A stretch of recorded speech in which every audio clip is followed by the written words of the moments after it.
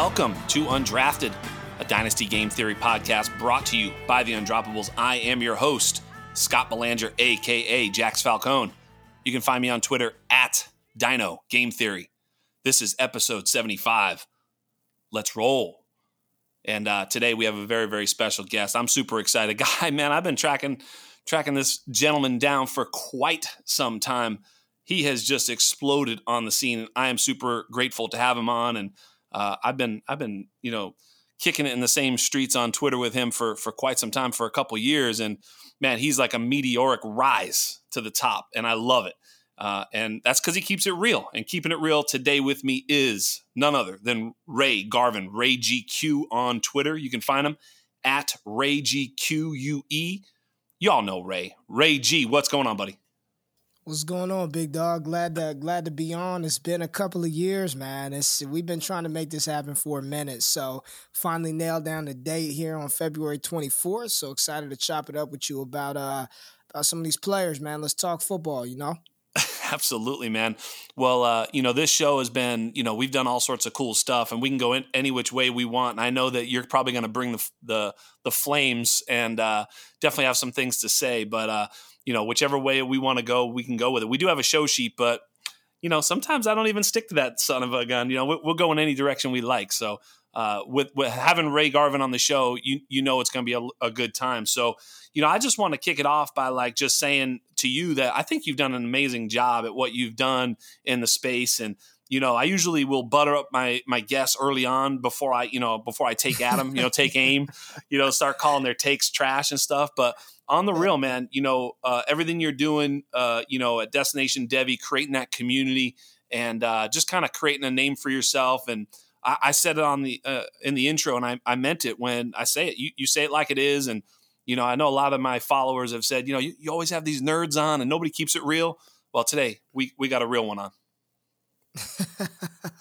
Appreciate you, man. Yeah, I mean, shit, this is me, man. I met people at the Senior Bowl, you know what I'm saying? Some people that I'd followed on Twitter, or we'd been Twitter acquaintances for a while. And they're like, damn, you're just like how you sound and are, on the mic as you are in real life, man. That's just me, man. And I think that type of authenticity, that type of realness, it's not fake. That's who I am. I think that's one of the things that have contributed to, the success that I've had in the space. I mean, you said meteoric rise to the top. I'm not going to go that far and say all of that. I'm just, I stay in my lane and I do my thing, and I know I do it well, Yeah, absolutely. And, it's like I can remember, even just finding our space, with the Undroppables and everything, and, just finding your spot and what fits for you. I mean, we were talking a little bit pre-show. We both got kids, and, there's a lot of things going on outside of fantasy football. But making sure that the way that this thing fits into our lives fits. And, for one thing, I know that, neither one of us came in here looking for a job. It wasn't like we came in here looking for a job.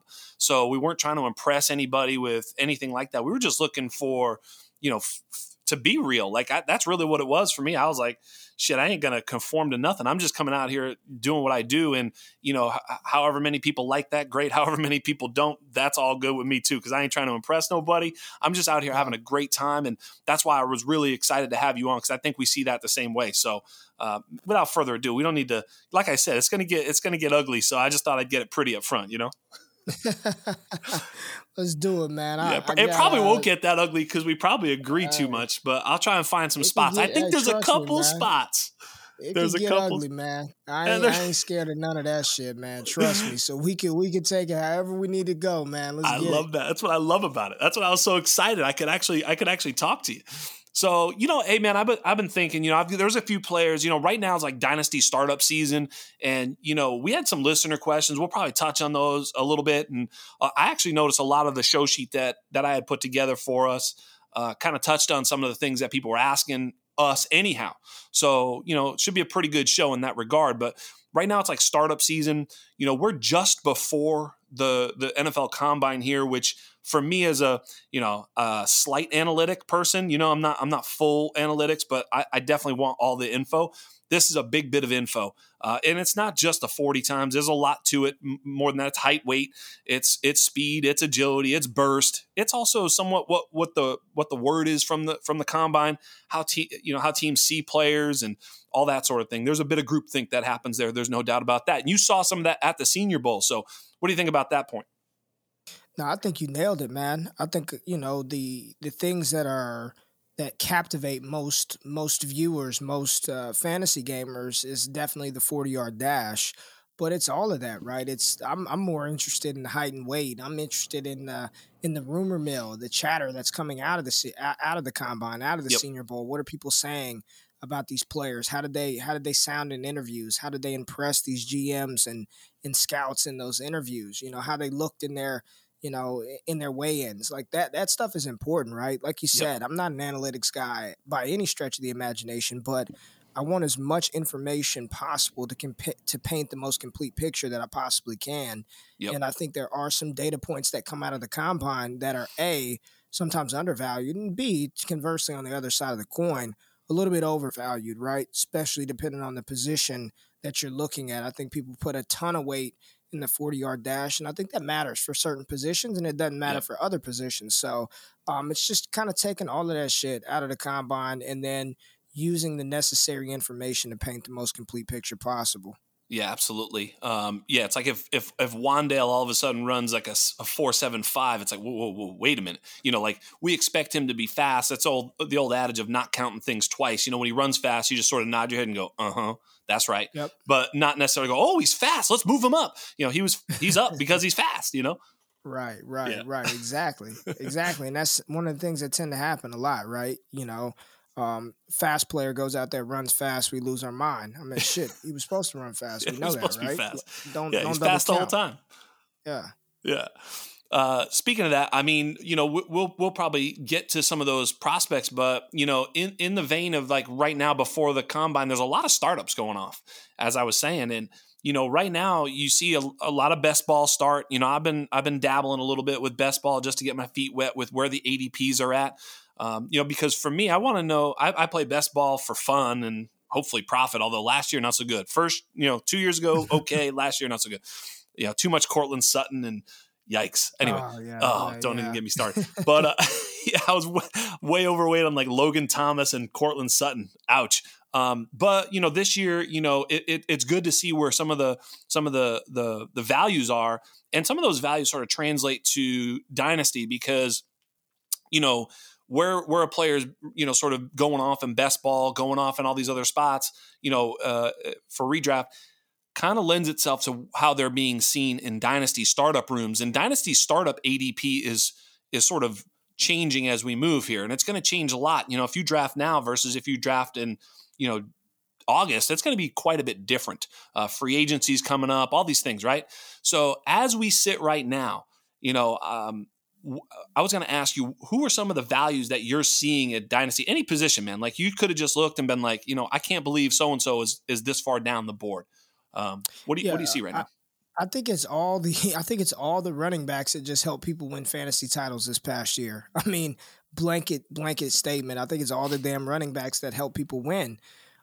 This is the more that I learn, right? Because the moment you get to the point where you think you're the dynasty guru and you don't need to learn or adjust processes is the moment when people probably should stop listening to your advice.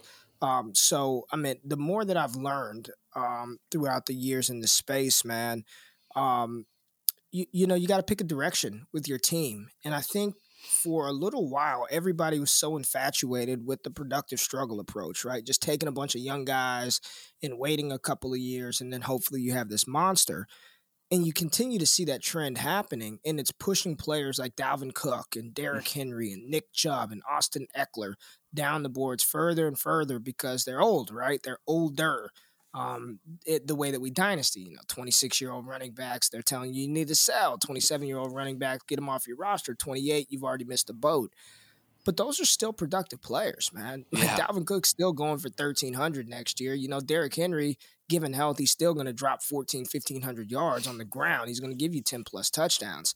He's not a player that you want to build long term around, but the name of the game is to win. You feel me? Like the name of the game is to win. And I think because of I call it rookie hysteria, rookie fever, young guys, this youth movement, it's pushing some of these veterans down the board. Devontae Adams, I'm seeing him going the 4th, 5th round. Right. Dynasty startups. I mean, shit, you catch you that, then I mean you're sitting pretty, right? Like Mac Jones is going ahead of, and I get it. He's 23 years old. He's going ahead of Aaron Rodgers in Dynasty. I get it. But if you can get Aaron Rodgers in the 4th, 5th round of a Superflex startup, and you compare that with Devontae Adams around the 4th, 5th round, I mean, even if it's only 2 more years of Rodgers, I mean, that's elite production, and that's going to help you win a title. So I think the values that we're seeing is 100% some of the aging veterans that nobody wants anything to do with. I mean, some of my patrons right now, I got a message right now on my phone, dog. Man, I'm trying to get rid of Christian McCaffrey and Dalvin Cook. What can I sell them for? Like, what picks can I, like, people trying to trade CMC and Dalvin Cook for 2024 picks, 2023 picks. Yeah. And I get it. There's a price for everybody. But right now, what I'm seeing, man, some of these veterans, you can get them on the low, and those are players that are going to help you win a title in 2022. Yeah, no doubt about it, man. I'm looking right now, like, for example, Ezekiel Elliott. You and I agreed to look at, like, keep, trade, cut as the one, whatever. I mean, they're all very much the same. You look at Sleeper or whatever, although Sleeper's coming along because there's a little bit of 2021 ADP data in there. It's hard to formulate yet. But anyway, keep, trade, cut has Ezekiel Elliott at RB23. RB23 and player number 85 off the board in a Superflex draft.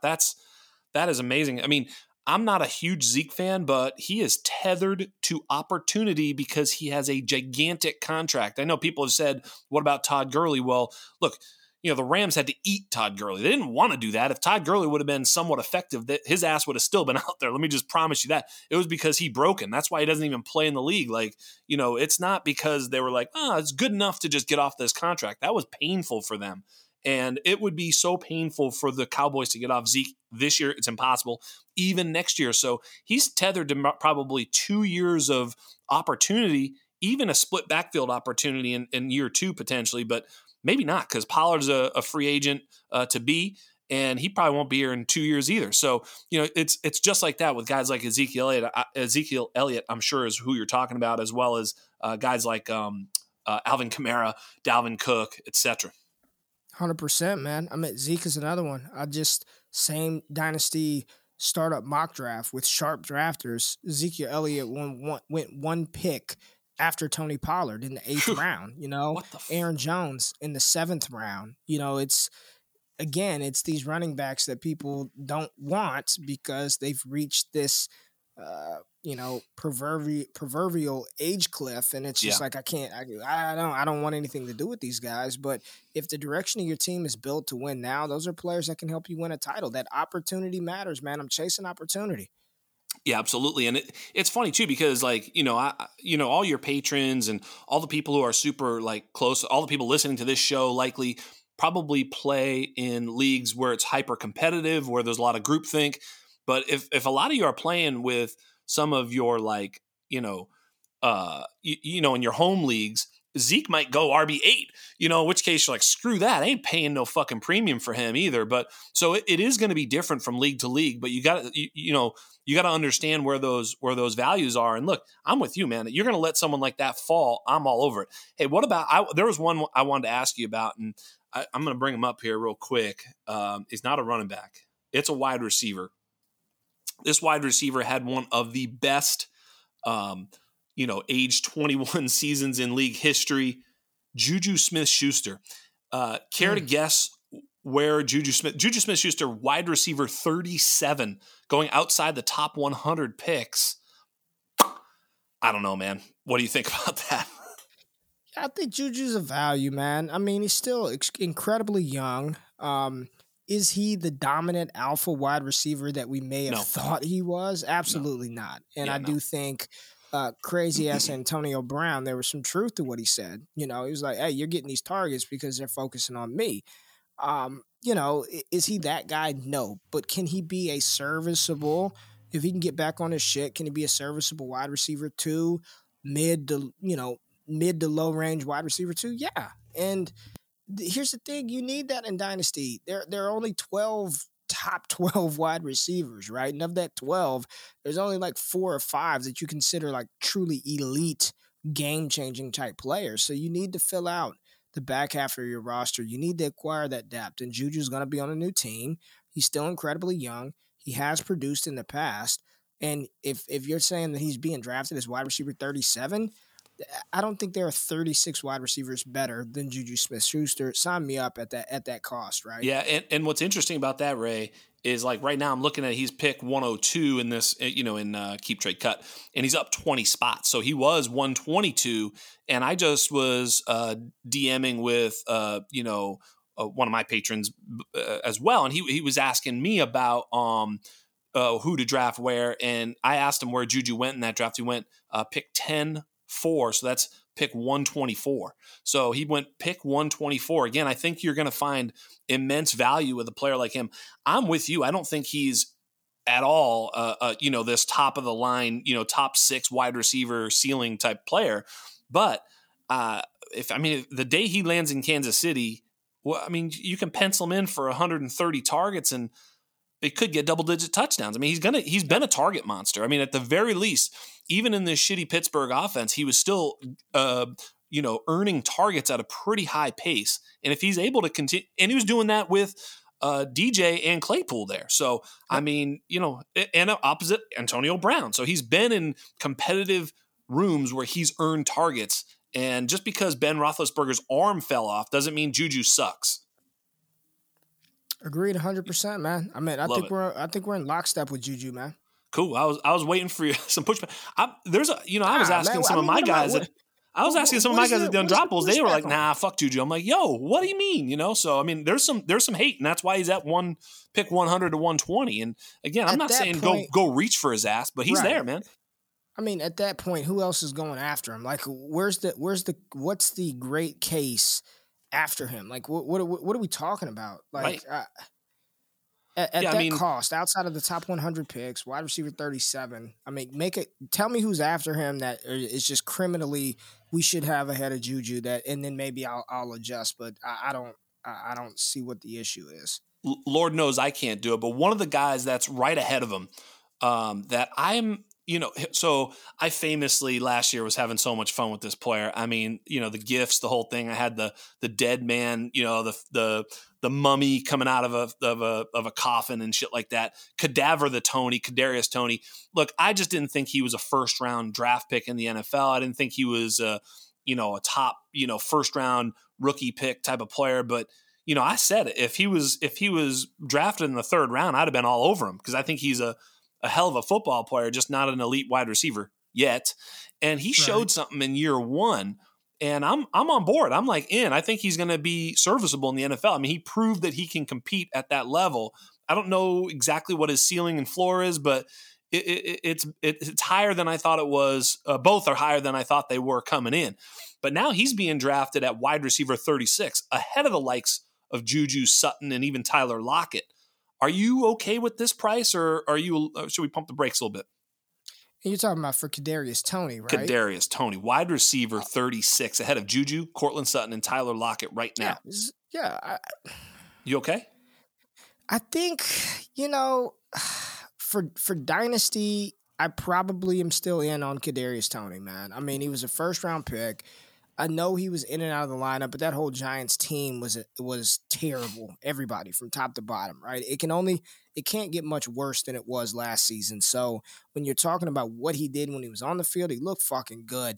He looked really good when he was on the field. I'm going to bank on the draft capital, the explosiveness, the run after the catch ability, and the upgrade in offensive play calling around him. Hopefully Brian Daboll from Buffalo and whoever they bring in can scheme to Kadarius Toney's skill set. So, if you're asking me if I had to choose between one of the two players, give me Toney over Juju. I'm fine with that. Where he's at. I love it. There you go. I wasn't sure where I was at with him, to be honest with you. I can't, after having, these sort of anti-Kadarius takes all offseason just because it was fun. But now he's shown to be a value, and I think that's pretty interesting. So, he's going ahead of in last year's class, Rondale Moore, which is obviously at this point, but I mean, so you'd clear. I mean, shit, you and me both love Rondale, so you're okay with a 23-year-old Kadarius Toney over a 21-year-old Rondale Moore right now? Oh man, I'm out. I'm out on Rondale, Yeah. man. That's a lesson learned for me.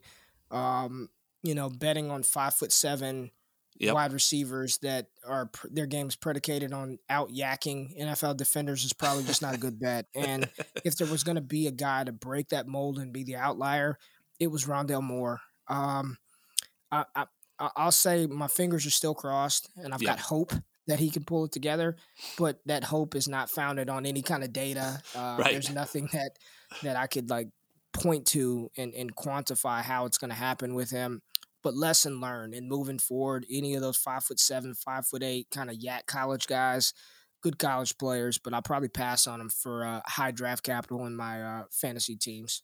Hey, speaking of learning my lesson, the next guy I want to mention was Jalen Waddle. My goodness. I was on the show, I think it was a couple weeks ago, and I was making the argument that you could move him as high as wide receiver 7 in my rankings. And I'm like, I'm okay. I had him at 13 or something like that. Is this that sort of second tier after the big guys?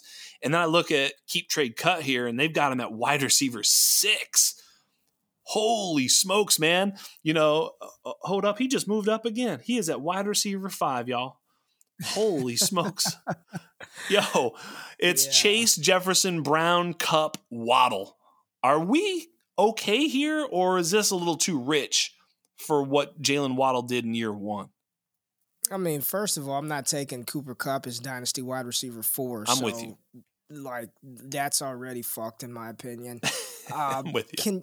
I think you can make the case for him as wide receiver 5. I think there's a compelling case to be made, especially if Miami doesn't invest significant draft capital in a wide receiver in the 2022 draft class. I'm not really worried about the free agent pool because I don't think there's a wide receiver that they can bring in the open market that's more talented than Jalen Waddle. I think you can make a case, but I'm just not going to go that far yet. I was on the PFF show today with Ian Hartitz, and I heard think I think wide receiver 6, wide receiver 7, wide receiver 5. Again, you can make the case, but I'm not going to go that high with Waddle. But I love the talent, love the skill set, and what's crazy about Waddle is his claim to fame was supposed to be his game-breaking speed and over-the-top ability, and he showed a skill set this season that was completely like 180 from what we thought he could do. Bingo. So, I mean, he could be just scratching the surface. Like, if he's already showing a proficiency to command, short area and intermediate targets, once they do start to open him up down the field, it could get even scarier for Waddle. And I think that is where you can make that case, right? Yeah. I'm with you. I mean, it's interesting. I was ready to move him up. I'm with you too. So I think you guys were talking about it. You had, as a matter of fact, I think I picked up my kids right when you were talking about the top 5 wide receivers. I don't know if I heard that conversation out, but it was, it's of course is Jamar and Jefferson. Of course, everybody's got him there. And I think right now there's sort of that AJ Brown wide receiver 3. He's sort of sitting on an island by himself. We kind of all just go, yeah, let's just put him there. Like, right? Isn't that kind of where we're at right now? And then I think it gets to be the questions. I think then it's, there's a lot of guys you could put in that number 4 chair. It was funny. You talked about, Cooper Kupp not being your wide receiver 4. And I do agree. But isn't there a little bit of that sleeping on like Zeke and Dalvin in trying to move him down too far? Because like, let's say you and I are running a team, like we're in a draft and it's a high stakes league and we're on the clock and the top 3 are gone. We need to at least discuss Cooper Kupp. We have to have a conversation, right? Like, because he could help us win year 1. I mean, that's how much of a game changer he is. And he is kind of a route technician, He's not just athleticism, win on the outside type of guy. He's a technician. His game could age pretty well. And I would say that he's at least got 2 years with Matt Stafford, unless Matt Stafford gets hurt. I know anything can happen. Right. Assuming health, he's got 2 with Matt Stafford here. Hey, man, I'll take 2 years of what we just saw. Obviously not to that level. You can't predict that. But you know what I mean. 2 more years of Cooper Kupp could be pretty devastating. Yeah, but in Dynasty, I don't think I can take a 29-year-old wide receiver Yeah. at wide receiver 4. Yeah. I couldn't do it. He'll be 29 going into this season, and then going into next year, he turns 30. Yep. And I know it seems like like he can't stop. He's going to continue to go forever. But didn't we just feel like that about DeAndre Hopkins a couple of years ago? And now it's like Nuke's not even in the consideration as a top 12 Right. dynasty wide receiver. So it's the I'd rather be a year too early than a year too late kind of thing. And what Cooper Kupp did this year, I don't know what the fuck regression means and all of that, but I'm just going to just go out on a limb and say the It's season coming. that he had this year, this might be like peak Cooper Kupp season, right? No I doubt. mean, Triple Crown winner. Just betting on him to do that again is probably ambitious and probably a little bit just pie in the sky. So Yeah. again, but it goes back to direction. Like if you're like, I don't care, I want 2 years of that and I'll figure it out after that, then go ahead and dynasty that way. There's no right or wrong way to do this. I just know for me, after Jamar Chase and AJ Brown and Justin Jefferson are off the board, I'm not taking Cooper Kupp over T. Higgins, over Jalen Waddle, over I just could not do that for my fantasy roster, for my dynasty rosters. I couldn't do it. But he's a dope ass player, man, for sure. So give the listeners the football porn they want and tell us who you got at wide receiver 4. In Dynasty, I still have CeeDee Lamb as wide receiver 4. I still have CeeDee Lamb at wide receiver 4. He's still there for me. And I know people are waiting for the massive blow-up season, and I do think it's probably right there on the horizon here in 2022. I still have CeeDee Lamb as wide receiver 4, and then DK Metcalf rounding out the top 5 of Dynasty wide receivers for me. CeeDee Lamb, still younger than Jalen Waddle, Devontae Smith, Kadarius Toney, all those guys. So, look, CeeDee Lamb, still the guy. I'm with you 100%. If he were coming out of college and, right now we'd be like all over it. So, yeah, it's still CeeDee Lamb for me. I'm not as sure about, DK. I like DK, and I have a hard time putting him here or there. I look at guys like Waddle and even Tyreek Hill and Devontae Adams for the reasons you stated, in Cooper Kupp. Like, I don't know, man. That DK Metcalf situation could change very quickly with the quarterback situation, the way he wins. I love DK, and I was a bit wrong on him, but I don't know. I'm a little. I'd rather have T Higgins than DK, me personally. Okay, so that's fair. Yeah. I wouldn't argue it. I mean, if you told me, DK, I'm at Higgins over DK, I'm not gonna argue that at all. Like I wouldn't argue that at all. And Debo, I think, is a sell in Dynasty, as much as I think Debo's probably like, it's funny, the San Francisco 49ers have like 2 of my favorite players in the whole league, and 3 we're going to get to in a minute. But, Kittle and Debo, man, it's like, geez, I love those 2 football players. I mean, if you played a down of football in your life, any competitive level, you fucking love George Kittle and Debo Samuel. Am I right? Yeah. Yeah, they're just football players, man. I'm not even a 49ers fan, and I love watching them play, man. They're just some players that are just born to ball, and when they're on TV, I got to watch Kittle, and you're excited to watch Debo, and I'm glad we finally got a fully healthy season out of Debo Samuel. So, but I, too, agree with you. I would be trying to sell him in Dynasty, not buy. And because of the injuries and because of the lack of targets and because of the way he wins, not because I think something's going to go wrong with him other than injury. I mean, which, you can't predict injury, but you certainly can predict injury for a guy who's been injured, who plays as violently as he is. Well, listen, man, I don't want my damn wide receiver running toss sweeps where the linebacker's got a full head of steam. And I know it's cool to see, and he's bouncing off tackles and running over linebackers, but that's not what you want from a guy who's been injured. I mean, he's had injuries all through college. I mean, that was an issue coming out of South Carolina, the injury history. And if everybody wants to be real, coming into this season, nobody was on Debo. All the smoke was around Brandon Ayuk. Debo was an afterthought, right? And then he sort of found his way, and kudos to him for balling out the way he did. But if I had him in Dynasty, he'd 100% be a sell for me. Like, I'd be trying to move off of him. Yeah, exactly. I mean, and he'd be just a scary guy to push the button, for in the top 5, top 10 wide receivers. I'd just be staring at other guys going, maybe, even a guy like Deontay Johnson, or DJ Moore. Speaking of which, DJ Moore if he sees, I think my good friend Adam Hutchinson tweeted today, but if he sees some quarterback upgrade, which he has not had good quarterback play like at all. He saw, the corpse of Cam Newton, other fill-ins. And then I famously said this year, we were like, Sam Darnold's going to save DJ Moore. When those words come out your mouth, it's fucked up. So DJ Moore has not had the best quarterback play. So what are we thinking about DJ Moore going forward at only 24 years old, a year older than Jalen Waddle? I mean, we just got our fingers crossed. We got our fingers crossed for a QB upgrade that's competent enough to get him the ball. I mean, that's where we're at this point, man. It's just fingers crossed and prayers to the sky. I mean, yes. I love DJ Moore. I think he's a phenomenal wide receiver, phenomenal talent. But, man, it's the QB play is atrocious, and it's killing him, man. And I think, again, all our fingers are just crossed that they either bring in somebody or they draft one of the higher end quarterbacks in this class to really unlock the potential that he has. Wait, there's a high end quarterback in this draft? Joking. The higher end quarterback. Listen, man. Here's the thing. Here's my thing with that. A lot of people keep talking about this, man. Yeah. It's like 14, 15 fucking quarterbacks in the league that are god awful, like yes. legitimately, right? Yeah. And I think the big issue in Dynasty, like I'm going on a crusade to just debunk this theory and this myth, right? Of course, if I could have Justin Herbert or Josh Allen or Kyler Murray or Lamar Jackson or Patrick Mahomes, I would want that. There are only a handful of those guys. And here's the reality. Mahomes, Burrow, Herbert, those top 5 quarterbacks in Dynasty, Lamar Jackson, Kyler Murray, they're not going anywhere for the next 5 to 7 years.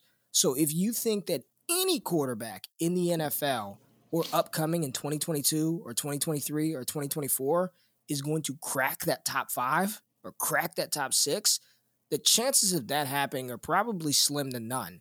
So you're already starting the threshold at ceiling at QB 7 or 8, and that's not including the Trey Lances and the Justin Fields and the Dak Prescotts of the world.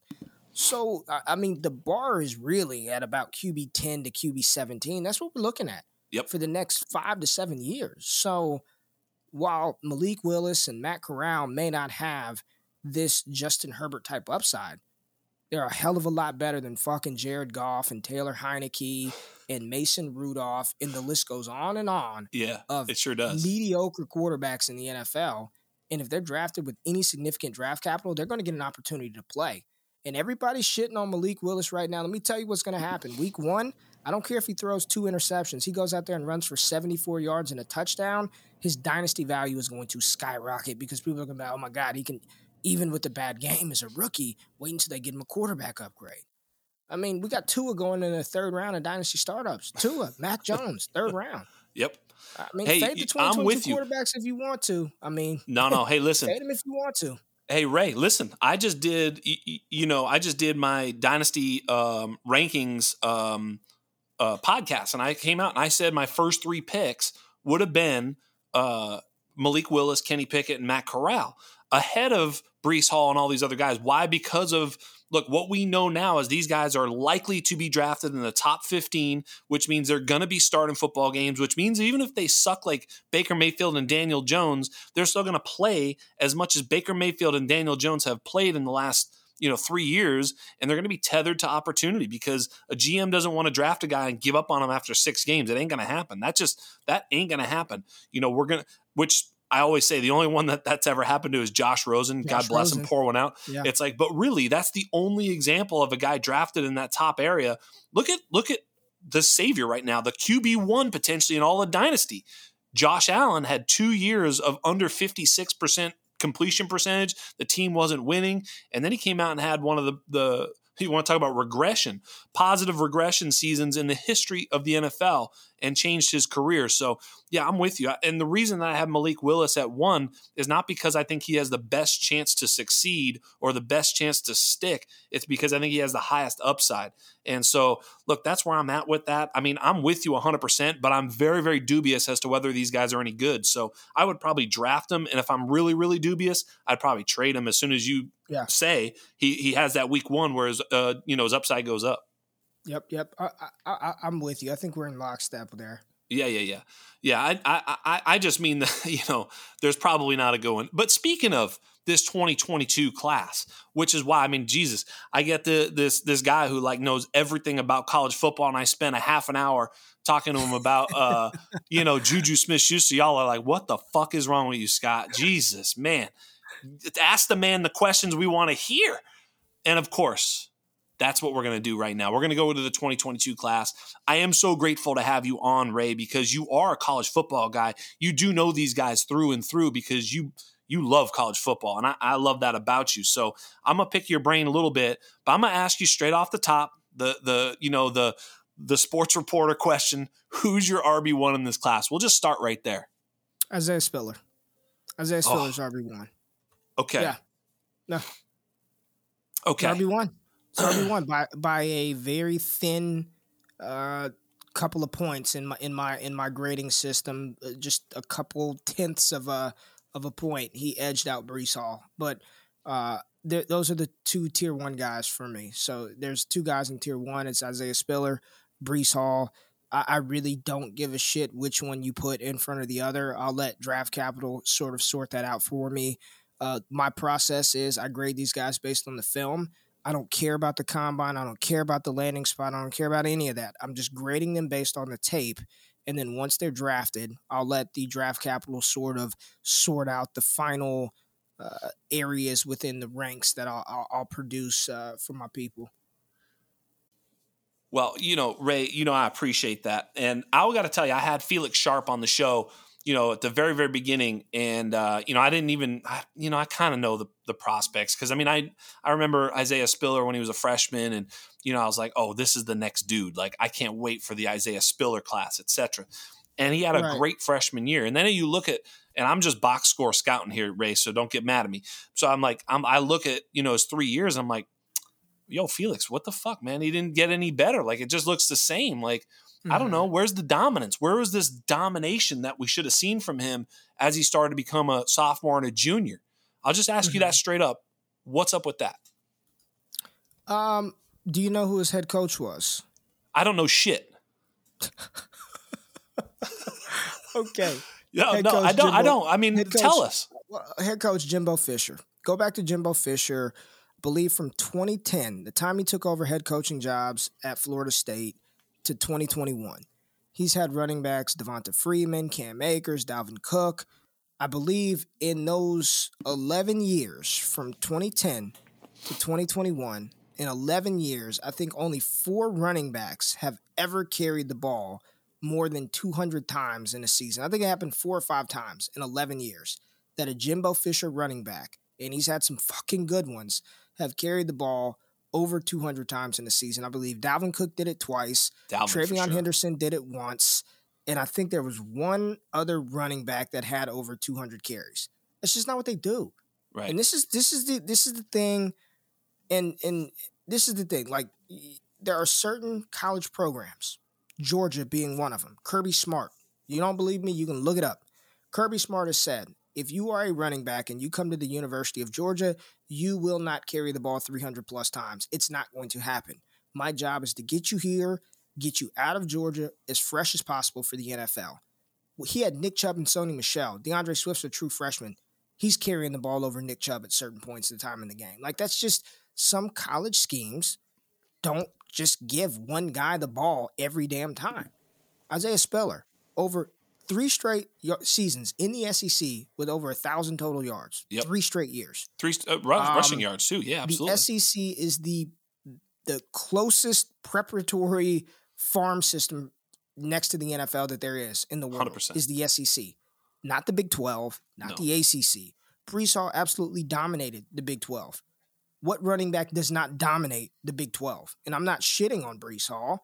And then a lot of the Isaiah Spiller concerns, well, it doesn't look that fast. The other running back was much faster. Yeah. Devon Achane. Achane's faster, obviously, but that's not the point. It's not just that he's faster. Let's give it what it really is. He's one of the fastest men in the United States of America. He's the 11th fastest track athlete in the country. Devon Achane almost is at a time in the 200-meter dash that qualifies him for the fucking Olympics. He is world-class speed, not just fast. He is world-class speed. So yes, any running back situated next to Isaiah Spiller is not going to look, situated next to Devon Achane is not going to look fast. 3 straight years of early production in the SEC, a proficiency to catch the ball, and he stands at 6'6", 215 pounds. I mean, what else? What else do you want? Yeah, I'm with you. By the way, hold on, keep going, Scott. please. And if we look at the data, right? Breece Hall, I believe, had 177 more rush attempts than Isaiah Spiller in his career. Less than 1,000-yard difference between those two, right? I think it's 948 yards of rushing total off of 177 fewer carries for Isaiah Spiller. The big discrepancy between the two are the touchdowns. I mean, Breece Hall was a touchdown machine at Iowa State. I think he had like 56, 58 touchdowns in his career. Isaiah Spiller only like 25, 26. You produce in the SEC for 3 years, I'm not going to question it. If he gets the draft capital, he's going to remain RB1. If he doesn't, if he goes in the 4th, 5th round, and Breece Hall goes in the 3rd round, I'll move him up. But per all the mock drafts that are out there, I don't think there is a consensus running back in the NFL draft class, and it could very well be Kenneth fucking Walker, who's the first running back off of the board come April. I love it. So, hey, so I'm with you. And so, I Breece Hall is sort of my RB1 right now, but let me ask you this. Have you, our good friend Nick Ercolano over at Big Dog Gotta Eat, we love Nick. Well, Nick has unearthed this young man named Noah Hill. And Noah Hill had been doing some pretty cool research, just sort of running back stuff. And one of the things that he does that I kind of like, and I've dabbled a little bit, just kind of like surface. I looked at this, like, you look at a guy who averages like 6 yards a carry at his team. Well, what did the other running backs do? If the other running backs were averaging, it was like the Memphis thing. Remember Memphis? Like, I was like, wait, Darrell Henderson's ripping like 8.2 a carry. Like, is he this good? Or is there just like some room to run here in Memphis? And you look at the other backs, you sort of compare them. You say, oh, okay, there's a little bit more room here, right? So you kind of look at a level of competition, et cetera. So what Noah Hill has done is he's taken that data and really dove in. So he's really, sort of, done it to all the backs, so that way we have a level playing field. I encourage you to go listen to it, because I would actually love for you to, and you could, hey man, put out some content, a rebuttal of this podcast that Noah Hill does, because I thought it was outstanding. And he's not even saying he don't like Isaiah Spiller, but he did say that there's some numbers that are very concerning about Isaiah Spiller. I'm going to give you one little piece of that, and then you can retort, okay? So, So what he did is he basically said, okay, he looked at guys where they are outproduced on a per touch basis by the other running backs in their backfield, okay?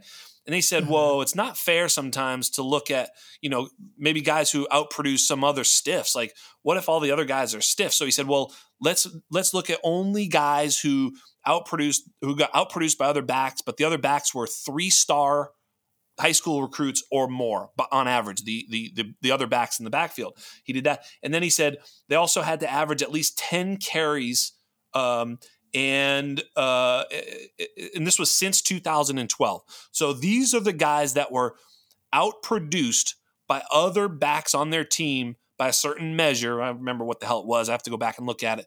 And they played with other good backs in their backfield, right? And then maybe there's draft capital thing to it. But here's the list of guys that Isaiah Spiller falls into who fit that description. Ready?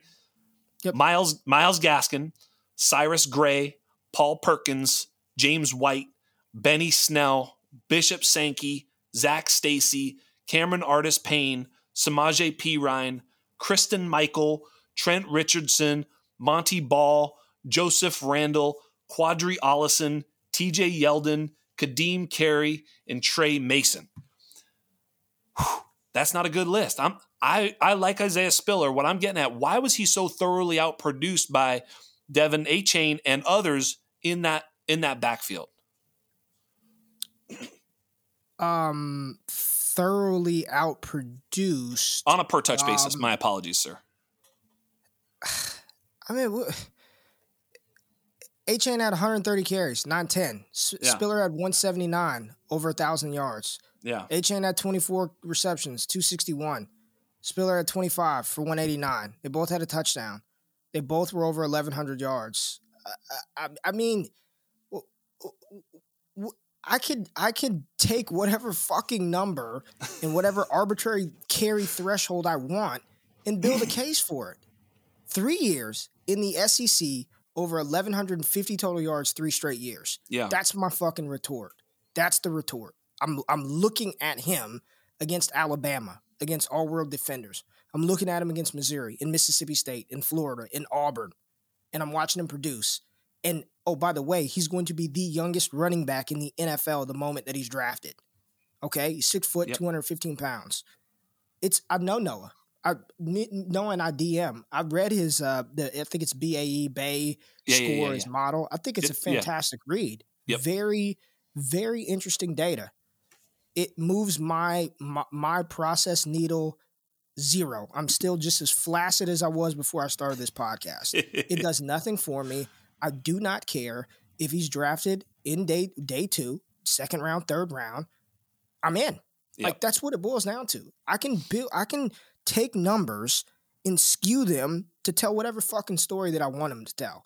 Because the same way you say all of that, I guarantee somebody who's pro Isaiah Spiller could take numbers and give you some names and spit some shit out and pick a threshold and say, but he did this, so he's good.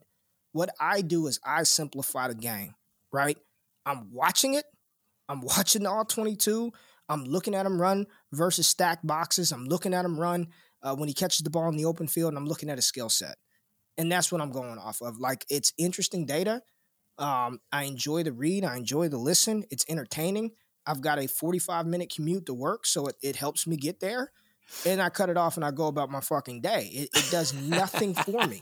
If he's drafted in the 5th round of the NFL draft, then I'll say, you know what? Maybe the NFL said that we're not filling this cat.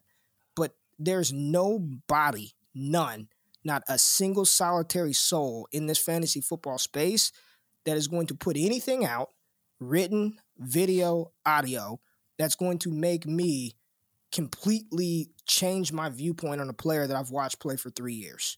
Right? Interesting piece, but I'm good. When you poke the dragon, he breathes fire. That's all I'm going to fucking say right there. That's my boy. That's my boy. No, Ray, I love it, baby. Seriousness, Scott. Like I truly, like I told no, it's a good fucking read. Like, I appreciate it, but I've watched this kid go for over 1,100 3 straight years in the SEC. Like, I don't need to see anything else. I'll let the NFL dictate whether they feel he's good or bad. And if they tell me, yo, this kid is a 5th round pick, moving him down. I don't think so. No. I don't think that happens either. Yeah, I mean, look, I don't know what happens if he's in a better class, because obviously, again, there's no Dalvin Cook, there's no Ezekiel Elliott, there's none of these guys. I mean, for me personally, all these guys would be behind, the JT, Akers, Swift, Dobbins. I mean, none of them are Easy. in that class, right? Easy. Yep. Right. 100%. Yep. Right. So I'm with you. I don't know what to make. I've got Breece Hall number 1. And, my number 2 right now is the guy that we've been tiptoeing around a little bit, who, look, if you have been watching football, because I did the film study on this dude, Kenneth Walker, he can run the football. Can he not? He can. I think the old best pure runner, probably the best pure runner in the class, man. Like, if we're being real, he's great. He's a fantastic runner. Only issue with Kenneth Walker, and the reason why I have him graded where I do, is just we haven't seen the receiving versatility that I really think is important. But that's not to say he can't do it, because I think he can. I think his hands are fine. We just haven't seen it. So it's one of those things where we see a little bit of that in year 1, then, I mean, it's wheels up for Kenneth Walker. I'm with you. I love the young man. He's a phenomenal running back. Yeah, I'm with you. Look, that's the whole point. Like, if he had Breece Hall and Isaiah Spiller's receiving numbers, he would be running back 1, wouldn't you say? Probably. I was just going to, if he lined up in the slot, if he, ran some of those choice option routes that we'd like to see out of the running backs, if he's shown just a little more receiving chops, he would definitely probably be pushing for that RB1 spot in this class. He's just he's an incredible running back, man. As it is, we've got this discussion now. We've got the best pure runner in Walker. We've got the guy who did it in the SEC in Spiller, who can catch the ball. That's the thing. When we talk about my anatomy series, it's like, the check marks are all there. Well, look, Spiller's going to check a lot of freaking boxes on that. So I'm with you as well. Like, just from the straight eye test, But, it's always that thing. It's like, oh man, why'd that guy bust? Why'd this guy do that? Like we're always looking for it. So I'm like this skeptic. I'm just wondering. And unlike you, Ray, and some of my other friends who watch a lot of college football, I don't watch a lot of college football, Right. My job is such that I'm working Saturdays. I'll check the box scores. I like box score scouting. I'll watch some highlights. I'm good. It's all good because I don't know enough. I sit down, watch Ohio State, and be like, "Oh shit, it's 54-0 at halftime." I'm like, "What am I doing?" So I don't know which games are to watch. So I watch the big stuff and I hang in there. But so for me, it's like a process of like I start right, not now, but a couple months back, and I start to right. And so I just want to discover this. And hearing someone like yourself just fall in love with Isaiah Spiller, I don't know. That's what I'm saying. Like, I'm asking. I hear Noah Hill. I'm like, oh, shit, that don't sound good. Then I hear Felix Sharp had him as RB1, and you have him at RB1, and a lot of other guys have him at RB1 who watch college football. So that means the dude is good. Here's my thing, too. Another dynasty lesson that I've learned. I've just removed rankings. Even in my services that I offer, they're not numerical ranks. I just tier them, right? I think there's a tier of running backs. Take which one you like. Like, the thing that I vowed to never do again that I spent so much time doing last year was fucking arguing over QB5 versus QB4. Like it's a wasteful. By the way, you were right about that though. You were right about that argument, weren't you? You had Mac Jones, so just take your victory lap because I was with you. You remember that tweet? Hey, early in the process, I was like, yo, what the fuck? Why does nobody like Mac Jones? Remember I asked you and you were like, yo, I don't know. I'm like, okay, I just want to make sure because like I started to do my thing like I'm talking about. I don't know much. I'm like, what the fuck does this guy need to do? I'm like, what are we missing on Mac Jones? And turns out we were missing nothing. Yeah, I mean, it's pretty clear. Like October of 2020, I was like, this dude's gonna be a first round pick. Oh my god, laugh Ray out the building. Yeah, they did somehow too. Those tweets got deleted. They sure did, bro. Everybody that said that. I mean, I don't even need to like that one. I don't even feel good about lapping because it was so fucking painstakingly obvious he was going to be a first round pick. Like, should he have ever been considered at number 3? Probably not. But I do believe there was probably some smoke. There was probably some truth around that. With San Francisco wanting to, I think then they'll never come out and say it, but just given how much Shanahan seems to love Jimmy Garoppolo, I think there was some truth around that. Neither here nor there. Well, I will say this, Ray. I'm not arguing that stuff. Ray, I heard the best thing I heard was, and I think it might have been shit. It was someone like who knows shit. Like it was like Mike Lombardi or something like that. I don't remember who I heard it from, but they were saying that it was Mac Jones, and it was Kyle Shanahan who wanted Mac Jones in the front, and so that was where he was at. And then the front office, the analytics, the this, the that, all the other people said, yo, maybe a little trade. And then they brought him along, and he was like, well, dude, this guy, and that's where it went. So I've heard that. It does make sense because either that or Kyle Shanahan's the fucking wizard, because that means he specifically leaked it to just the right people, just enough to make it seem like it was true. And he's either a fucking wizard or the other one's true, right? I mean, it's one or the other. Yeah, it's one or the other. I agree, man. Where there's smoke, there's fire. I think there was definitely something there with the Mac Jones thing. But I'm not listen, there are other prospects to discuss. If you, I'm not going to argue Breece Hall versus Isaiah. Not you, but just in general.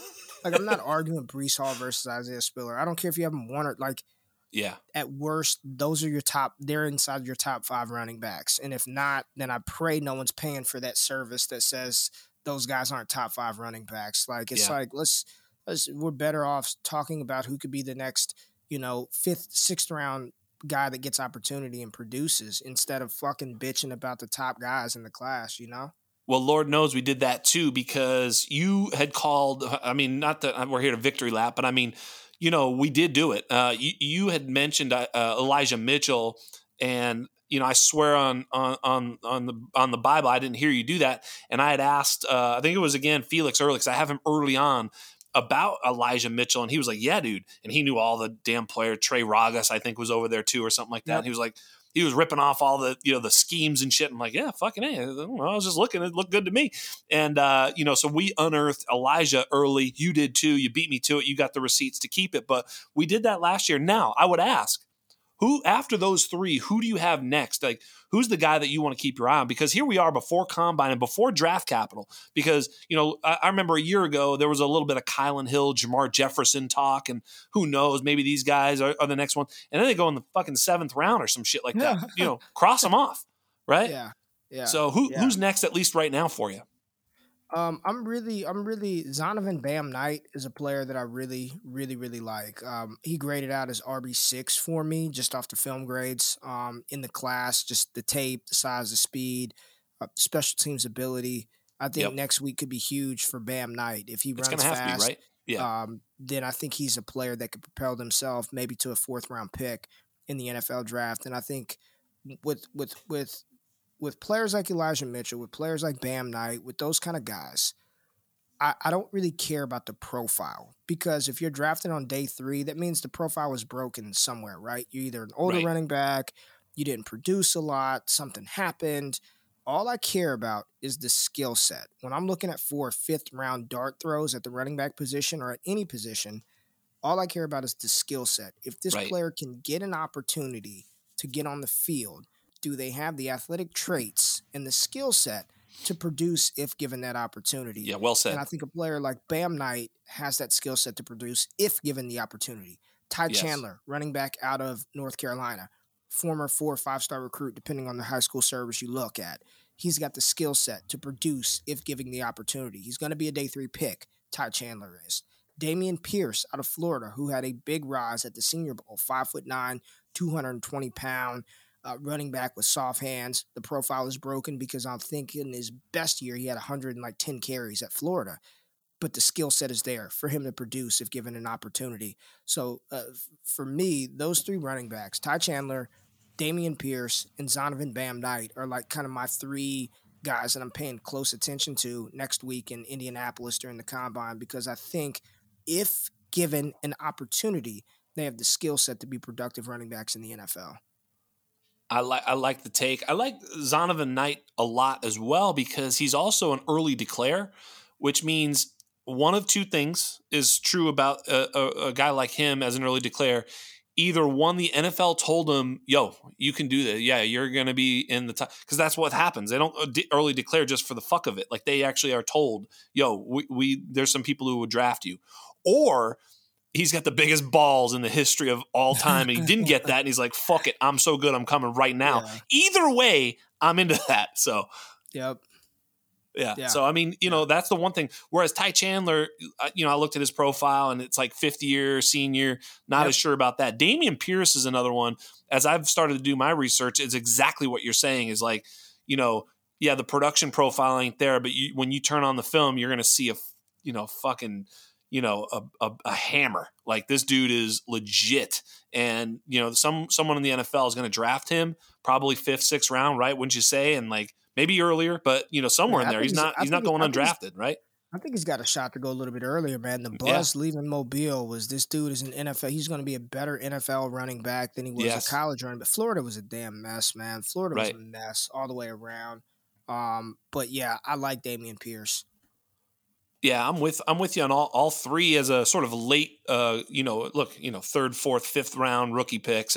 But who's their RB4 right now? Is it Kyren Williams or someone else?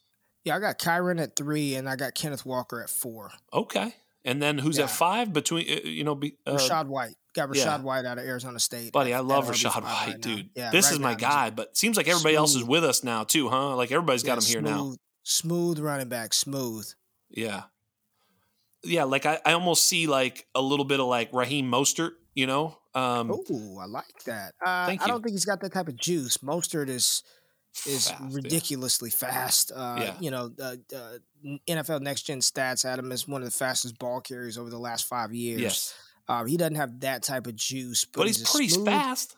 Yeah, he's a smooth running back. He's got good explosiveness, good speed, and I love the receiving versatility. I'm a big Rashad White fan, man. Top 5 for me for sure.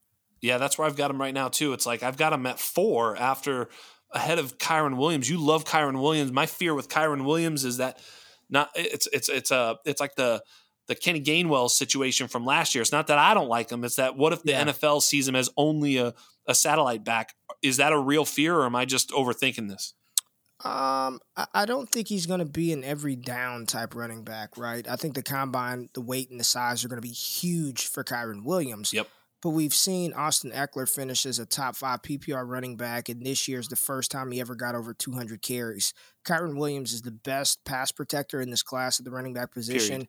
and he's probably the most versatile receiving running back in this class. So if you're looking at a pathway to relevance, it's the Austin Eckler path. It's the running back that gets 150 carries, but he also gets 80, 90, 100 targets a season, and he converts that to 60, 70 receptions, and is just a PPR monster. And I think Kyron Williams, because of his ability to stay on the field in third down situations, absolutely has that skill set to be, Austin Eckler light in the NFL.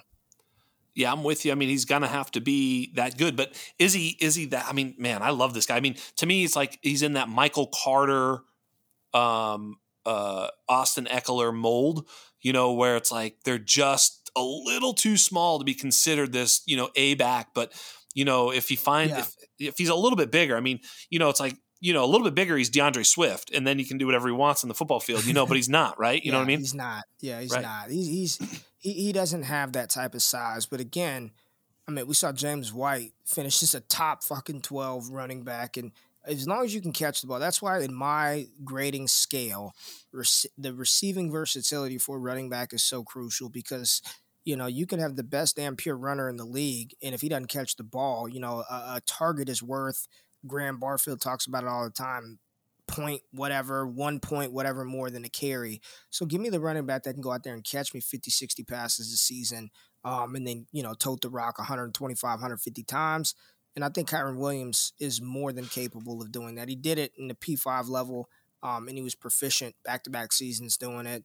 Early declare, one of the best receiving backs in this class. I'm very much in on Kyron Williams. Now, if he measures in at 5'7", 190 pounds, that won't be the case anymore. But we'll see how that plays out next week. Yeah. Well, I'm with you, man. I love Kyron Williams. There's like he's one of those guys where you turn on the highlight films, you're like, oh shit, this dude is legit. Like even his pass blocking, like you say, it's like, it's just clear that this kid's a football player. So at the end of the day, he's going to find a home somewhere. I would think he's a 3rd round pick at latest. Don't you think he's going to be a day 2 pick almost no matter what here? Yeah, I think he's a day 2. I think he's again, I don't want to say this and then he measures in at 5'6" next week, sure. But as long as he's 5'9", 200 pounds, he's going to be a day 2 pick. Yeah. Of course. Yeah, this is why we're in front of the combine. You can say this stuff, and then it's like, hold up. I want to go back and say, unless he's fucking 178 pounds and he ain't a fucking NFL running back, but exactly. But no. Yeah, the assumed asterisk. Yeah, put that next to it for me. I don't need people digging up these takes saying, Ray, you said he's going to be a 3rd round pick and he's 5'5", 150 pounds. Like, come on, man. It's the danger of having a show like this. But you know what? Yeah. If you don't give a fuck, it's way easier. It's like you could post my shit of me saying the dumbest shit ever on the air, and I'm like, I don't give a fuck. That's great. I love it. I'm owning all my shit, even the dumb shit I say. Like Terrace Marshall is going to be better than Jalen Waddle. Post it. It's fucking over. It's all right. You ain't the only one that's made misses. People just don't like to admit it, man. Oh, hey, I love it. I don't give a shit. I was all over Jalen Reagor, and we saw how that blew up. So you had a reason. I was your boy. Yeah, I'll never publicly trash him. I know him. No. He's cool. And look, man, I was there with you too. I'll just say on the pod, it's not good. No, not good. Yeah, no, it's really not. So right before we went on, Ray, I put out some questions to the Twitterverse, and we got one from my boy Tommy Moe. And looks like you answered one of the questions, but this is peak fun stuff right here. So the first question Tommy asks is, Ray, are you still a Raider fan? And it looks like you might answer the question. How'd you answer that question? Yeah, man, that's my hometown, man. I'm always going to cheer for the Raiders, baby. I'm always going to cheer. I'm a fair weather Raiders fan, but I'm still a Raiders fan. I wore a Raiders shirt today, man. I got a Raiders shirt on today. I got 5 Raiders shirts, 2 Raider hats, and a Raiders jersey. I'm a Raiders fan. Tommy, stop. Don't do me, baby. Tommy just fell in love. He's got you. You know, he'll walk the earth for you. I'm telling you, Tommy is the That's my fucking guy, nicest, man. That's my the guy, nicest guy man. you'll ever meet. The sweetest person, the most. I mean, Yeah. he's just magnanimous and beautiful. You start talking shit about the Raiders, your arm is about to come off. You know what I mean? No, that's my guy. I don't want Tommy's already told me we had some football banter back and forth. I don't want any smoke with Tommy. I'm a Raiders fan, baby. Yeah, just keep the Raiders off the docket and Yeah. you're safe from Tommy. Let me just tell you. Yeah. So then he asked this question. I'm not sure. I think he might be talking about me and you here. He says a former quarterback versus D-back, who would win at peak performance? This is not close. This is Ray G all the time. Like, man. This is Ray G, baby. This is not a close one. Quarterback, man. DB is tough, man. I'm playing the game backwards. You know where you want to go, right? Oh. You know, if you're out there, you're dropping back, dissecting the defense, man. You got the upper hand on the DB 9 out of 10 times, man. That is true, but he was a much better DB than I was ever a quarterback. That much I can tell. There's no doubt. And then, who's your favorite long shot prospect in this year's draft? Who you got, man? Long shot prospect. I mean, you kind of went with Bam Knight, I think, is a good one, you know? So I'm gonna let you finish on one that I've got a question about. And this is for real. And then we'll go out on this. I know you got to go, man. First of all, I want to say thank you, Ray. You're amazing. Appreciate you, man. Yeah, no, seriously, man, for coming on the show and giving me your time. I really appreciate you. So thank you so much. But I want to end on this one because this is one that has had me going a little bit. So I do the anatomy of a wide receiver, anatomy of a running back, and we look at this every year. And if you would understand that it's just like, what are the top level dynasty assets look like at each position, and how's that changing over time? And what we're seeing at the wide receiver position, look at the top two guys. They no longer look like Michael Irvin. Right? They look different. They're smaller, they're faster, they're quicker, they're in and out of their routes a little bit more. Now, Jamar Chase does win on the outside, but he wins at 6'1". 6'6". He's like not even 6'1". I think he's 6 foot, right? Yeah, 6 foot, 200. Yep. Right? So here's the question. I know you love Drake London. I like Drake London. I think like the production profile is there, like everything's there. I saw you post recently about his yak ability, etc.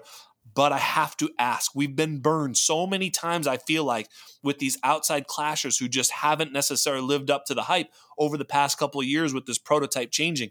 Make me feel better about drafting Drake London as my wide receiver 1 in a rookie draft, or wide receiver 2 if there's someone else you like better. But make me feel better about clicking the button on Drake London when he's there for me in a rookie draft. Yeah, I mean, early producer, 2019, produced on the same field with Michael Pittman Jr., Amon-Ra St. Brown, and Tyler Vaughns, P5. Comes back in 2020, does it again with, NFL caliber talent around him with Amon-Ra St. Brown, produces once again. Let's not forget that during the 2019 and 2020 season, he wasn't even focused on football fully. He played on the USC basketball team. Finally goes out there as the guy, as a junior, and was on pace to shatter NCAA receiving records, reception records, 88 receptions, almost 1,100 yards in 8 games. He's incredible. I mean, a lot of people just think he's a contested catch guy. He's not. There's data to support that. His ability to make defenders miss and play bully ball after he gets the ball in his hands, the yak ability is incredible. And we just talked about it a couple of minutes ago in the show. You said that you'd rather have T. Higgins as your wide receiver 5. Yeah. T. Higgins is 6'4", 215 pounds. Yeah. Don't think he has a problem, right? Yep. So Drake London, 6'5", 210 pounds. Yeah. The players that we look at, I remember a player last year that people thought would be not good because he didn't fit the mold of what an NFL wide receiver looked like, Devontae Smith, and he almost had 1,000 yards in his rookie season. If you can ball, you can ball. I don't. Yep. As long as you're not 5'6", 5'7", I'm not as concerned, right? Pour one out for Rondale again. Yeah, Sorry about that. If you're fluid, if you have shown the ability to create after you get the ball in your hands, you've shown the ability to win in all 3 quadrants of the field as a receiver, short, intermediate, and deep, and you get the draft capital. Again, I keep going back to this draft capital. All the concerns that we have, whatever concerns you have, I have, anyone listening has. If the NFL says this is the guy who's the first wide receiver that should be off the board, he's going to get opportunity. And that's all we can bet on in fantasy is I'm looking for players who have an opportunity to get an opportunity to score me fantasy points. That's right. And if Drake London is drafted in the first round, based on what he did 3 years at USC, based on the draft capital, I mean, there's nothing like there it is. Like, there's the case. And again, we just talked about T. Higgins, top 5 dynasty receiver, same fucking size as Drake London. Yeah, I'm with you. I like it. I'm not shying away. It's one of those things. I think he wins in more ways than just outside clasher, outside winner. You know, that's not the only way he wins. You've sort of shown that with some of the film work you've done, as well as some of the statistics that you've brought out in terms of tackle breaking and some of the other stuff you've done. And I think you've done a great job. And you've done a great job on this pod. I know you got to get rolling, so I'm going to let you go back to your family. I know you got to put them kids to bed. You got a little one at home. They wake themselves up, man. They love hopping in bed with me. I know that much. So I'm sure you got the same problems over there. They're good problems to have, though, ain't they? Yes, sir. Yes, sir. I appreciate you having me on, Scott. We got to do it again. Yeah, for sure. I was going to say, don't make it as long this time. Just know right now, if you ever want to get some takes off, you ever want to come yell at me, please just come in. All you have to do is bring the fire like you did for Isaiah Spiller. Tell me to shut the fuck up and tell me what's up, okay? We want that. That's what we love on this program. This is you fit right in with this community, so we're grateful to have you. And again, Ray GQ can be found on Twitter at Ray GQUE. He's got Destination Devi. He's got all sorts of stuff going on. Hit him up on his Patreon. It's worth it. He's got a great community he's building. So, if you're into what he was spitting today, go check him out because it's worth it. And hopefully you'll come back on the show and teach me some more lessons. But thank you so much. Appreciate you, my man. Real talk. Thank you. So on behalf of everybody here at the Undroppables, on behalf of everybody here at the Undrafted, on behalf of the greatest producer the world has ever seen, Michael P. Duncan, on behalf of the great Ray Garvin, I am Jax Falcone, and we are